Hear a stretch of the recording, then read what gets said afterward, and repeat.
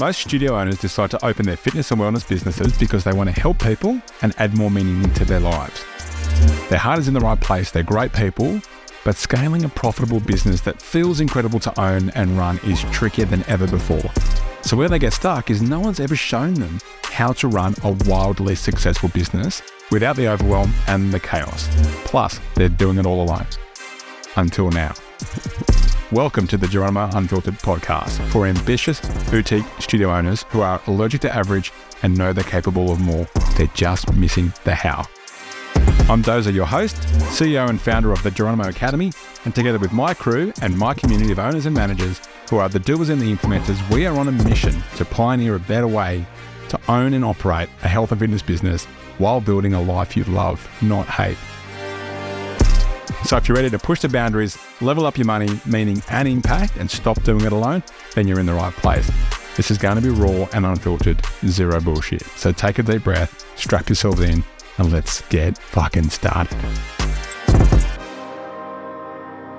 Welcome back to the Geronimo Unfiltered podcast. I'm your host, Dozer, and we're here with Soph. Hey, Soph. Hey, guys. So we are at the point in the year now where we are thinking about one of the two worst parts of the year. Is that right? In terms of churn? Yeah, totally. I remember our first winter or our first summer, which is like Christmas over here.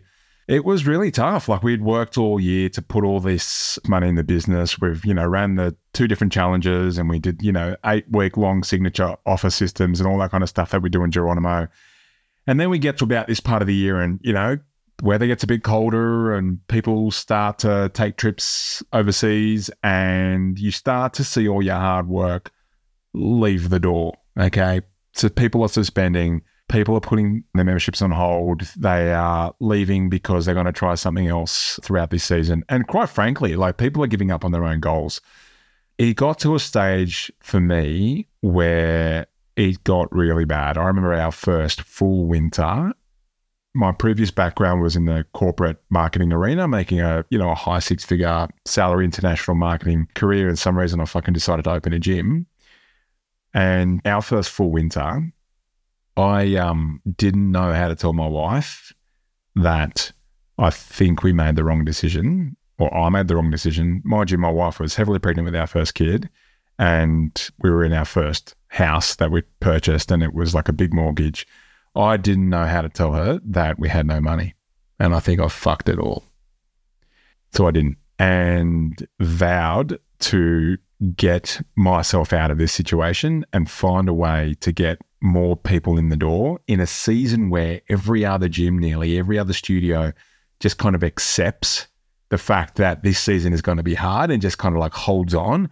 I thought, fuck that. I can't do this to my family, so I need to go forward. I need to get myself out of this position. And I created a seasonal retention program, our very first seasonal retention program. And that's what I want to talk about today, right? Is for good studio owners out there who are wanting to do better than just accepting a tough part of the year. What can they do? How do they do that? What should they be thinking about? And let's start with this. What do you think the opportunity is? So instead of just kind of expecting it and, absorbing it, are there studios that are doing something different? Yeah, there are. I think that aside from the financial benefit of this as a business owner, you started these gyms so you could mean more to your members. And when you sign them up on the phone, you promise them this future with you where you're helping them achieve their goals, you're keeping them accountable, and you're always there for them. And this is the opportunity to actually prove that. Or are you going to sit on your hands and just wait out the winter or go into hibernation, or let them, because that's giving up on your clients. So I think the opportunity is really to mean more to your members in this climate where you need to, if you want to survive. And the opportunity is also to get the full 12-month financial year that you actually deserve if you do something like this, rather than just, putting up with 10 months in an industry where, most gyms aren't actually making profit. So if we know that this is coming and we accept it, then I think, you're kind of choosing to be a part of your own problem there. There are studios who are deciding not to. And what's really cool is that it's not just studios that work with us. Like Winter Warrior and Summer Survivor were personally some of my favorite things to run as a manager and to be a part of. Like, what an amazing team and like place to be a part of that would do this for their members. And now seeing, other gyms we've never even heard of running their own version. It's really, really cool to know the impact it's making on people who used to be like me when I was a member. So you dropped some hints there for our listeners. I did. You mentioned a couple of things, Winter Warrior, Summer Survivor. So without getting into the real deep tactical kind of how, let's start with the why. Why should people be thinking about running a behavioural change program in the 2 parts of the year that are normally notoriously bad for churn and suspension? So I think the key there is this is not a challenge. This is not about shredding. It's not even about training and like smashing yourself in the gym. It's basically a big distraction from the fact that it's cold AF out there. And no, I do not want to get out of my warm bed in the morning and come to the gym, or that margaritas after work are a lot more fun than some deadlifts or, a gym class. So the behavior change program is what's going to keep your members training and with you seeing results and not losing all of the hard work that they've actually been putting in leading up to these parts of the year. It keeps your classes fuller, so it's more valuable and it's just more fun for your team to run classes that are fuller rather than dead. And it keeps your members off suspension and not cancelling over these seasons where your subscriptions have been stacking as you've been playing all out up until these points in time. And I always speak to owners who are playing games of snakes and ladders, and it's so frustrating for them to just keep building their base up and then losing them. Snakes and ladders.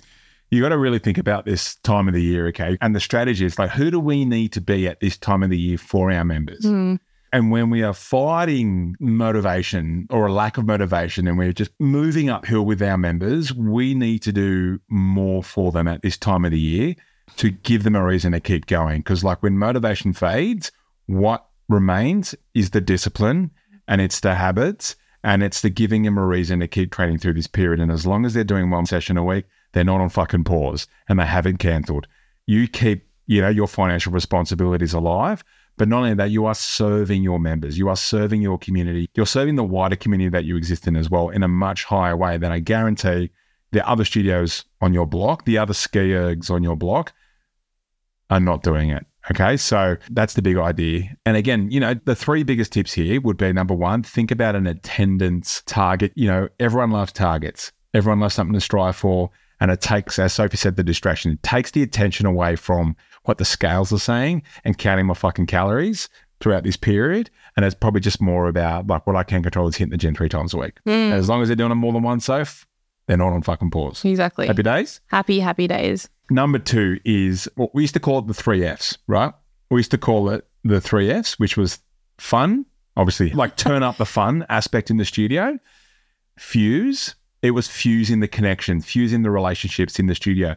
What business are we actually in? We're not in a training business. We're not in a fitness business. We're actually in a relationships business that just happens to run 45-minute gym classes. And if you think through that lens and through that frame, then we are thinking about how do we build the relationships between us and our members and between the members and each other. So fun, fuse, and the 3rd F was? Form. So we focus on their technique. My wife and I are at a studio just down the road here, and it's such a smart move. They've just put on an introduction to deadlifting workshop. It's over 4 weeks, behavior change, and it's free for all members. So that's an on-ramp for all the members into working on something other than losing weight. So it's about improving their deadlift. It's getting stronger, working on technique and having a project to work through the winter. And it's fucking brilliant. And what it will do is it'll move people away from thinking about how many calories they're burning, because that sounds fucking hard, particularly through a period where I just want to bloody be in a warm bed, right? Or for those that are in the Northern Hemisphere, I'd rather be at the beach or popping bottles down at the bar. But no. I'm working on my deadlift, and by the time I get out of winter, by the time I get out of summer, I'm going to be deadlifting more than I ever have, and I'm going to know how to friggin' deadlift. And yeah, Michelle's like totally bought into it. It's all she talks about at home. When I got to the gym last night, all the other trainers were saying, Michelle did a great job, relationships. So the 3 F there. So we're talking about doing an attendance goal. We're talking about shifting the focus internally to the 3 Fs, fun, fuse, and form. And the 3rd tip moving through this period, I would suggest, is start thinking about, what happens through the winter. If everyone thinks that they're going through a long winter, is they start like storing stuff in the pantry, like in the old days, they didn't know how long the winter was going to take. So they just start like storing stuff. I would suggest that your marketing efforts changes to thinking about longer term, like medium to longer term buyers. So we talk about a strategy to sort of like get leads in that isn't focused on purchasing right now because you're going to get a higher CPL. And it's not really a massive time in the year where people are looking to buy gym memberships. It's more about solving a problem through the ad, collecting a lead, nurturing those leads through the funnel, right? And then just before the time comes to get out of this season and into the next, because generally after this low, there's a high. Be the first one to pull the trigger at in market to the list that you've nurtured. They know you, they like you, now they trust you. And who are they going to buy from? Right? The studio that's just turned up with a 50% off, $7 for 7 days, or the ones that have actually helped them through a period where, traditionally it's harder to focus on their health goals. So that's how you build a 3-part strategy that we know is proven and is part of our system in Geronimo to get through the 2 worst parts of the year, which is kind of the winter and the summer/Christmas part. Firstly is give your members a reason to train, change your focus internally. And the third thing is start working on your medium to longer term buyers so that when the time comes, when there's a rush in the market, by the time the competitors get into the market, there's fucking no one to go after because you have actually stored them. You've stashed them through the winter or through the summer and you've been serving them. You've been helping them through the background in the nurturing sequences. Who are they going to buy from? So they're going to buy from you. What else can you add? So much. I love this stuff so much. I think if we go back to the first point, the thing that I used to hate was when my team of coaches would say like, oh, the attendance was low. It's probably because it was really cold this morning or like it was raining. And it made me feel like I was allergic to that. We should mean enough to these guys that doesn't matter what is going on outside with the weather. It's not raining in here. Like we mean enough that they are excited to get out of bed and come in for whatever reason. And generally it has nothing to do with the training. What you've got to realize is like people don't actually like gyms. They just don't. They're not as into fitness as you are. And that's okay. It's an opportunity because there's so many fun things you can do. Like, we often brainstorm little things like hot chocolate Wednesdays or guess how many freaking snakes are in the protein shaker. I'm pretty sure we've done a workout when everyone's wearing pajamas. I think we have done that. So it doesn't really matter what the idea is. It's just like getting the ideas shared around the table of coaches and like, okay, well, why can't we mean more to these guys that, I never hear those words come out of your mouth again, basically, because now we've just surrendered our control to the weather. Yeah. And that feels pretty shit. And whatever you normally do in your accountability systems with your members, like whatever your normal cadence is when you check in with your members, I would just like crank it up a couple of notches. Crank it up. And it's not like this is a surprise that these seasons come up in business. So get prepared. Ask them, what's going to keep you motivated to train? Hey, that's a good point. What did we used to do before we get to this period? We'd run a 60-second survey and we always have 3 special questions we ask in those. But at these times of year, we would add, what's going to keep you motivated to train over summer/winter? And then we would literally use their answers to create a program that was based on attendance, not on a challenge. And then, if someone was like, no, I don't want to do that. It's like, okay, well, it's literally the answer you gave us. So are your goals not important enough to you? Do you know what? How will keep you motivated. So should we give them a link to the 60-second survey and the framework around how to actually pull the trigger on that thing? I think we've got 2 now. In the show notes, we'll put a link to the 60-second survey and a quick video from Sophie on how to actually use this so that for the next time you need to do something like this, minus about 3 weeks, ask the question, get the direct feedback, and there's a way to do the survey, right? So many gyms, so many businesses survey their customers and their members. Takes way too fucking long, too many questions, and they don't give it a time frame, so they never really get the high response rate. Yeah. We've solved that. Huge. So we'll put that in the show notes so you guys can execute on that. Yeah. I think like if you're listening to this podcast, it's probably because you're either looking for ways to improve how you do summer or winter as a gym, or maybe you're currently experiencing the pain that comes with doing nothing and being part of, the group of studios that probably do sit on their hands a little bit over this time of year. So it's probably not going to be the right time for you to just whip out a seasonal retention program. But if you are struggling with this, then make sure it's the last time you do. Yeah. Just like me, right? Like that was the last fucking time I was going to put up with sitting in the driveway in the pouring rain, wondering how I was going to tell Michelle that we didn't have any money left. I was like, I'll make sure I never do this again. So the first time we ran a program, we call it Winter Warrior, we kept the money in the studio, right? We reduced suspensions, we slashed the churn. And so when we came out of winter, we weren't coming out of winter with a lower base. We held really high and the wider market saw what we were doing. And they're the ones who jumped in the boat coming out of winter and into spring. And that's where we fucking popped. We fucking popped and hit record revenue targets. It's not because anything special that happened in spring, but it's what we did through winter. Yeah, and our members were super grateful for it every single time. Like this is a famous program now. They begged for it every time. Oh, yeah. Are we going to do that again?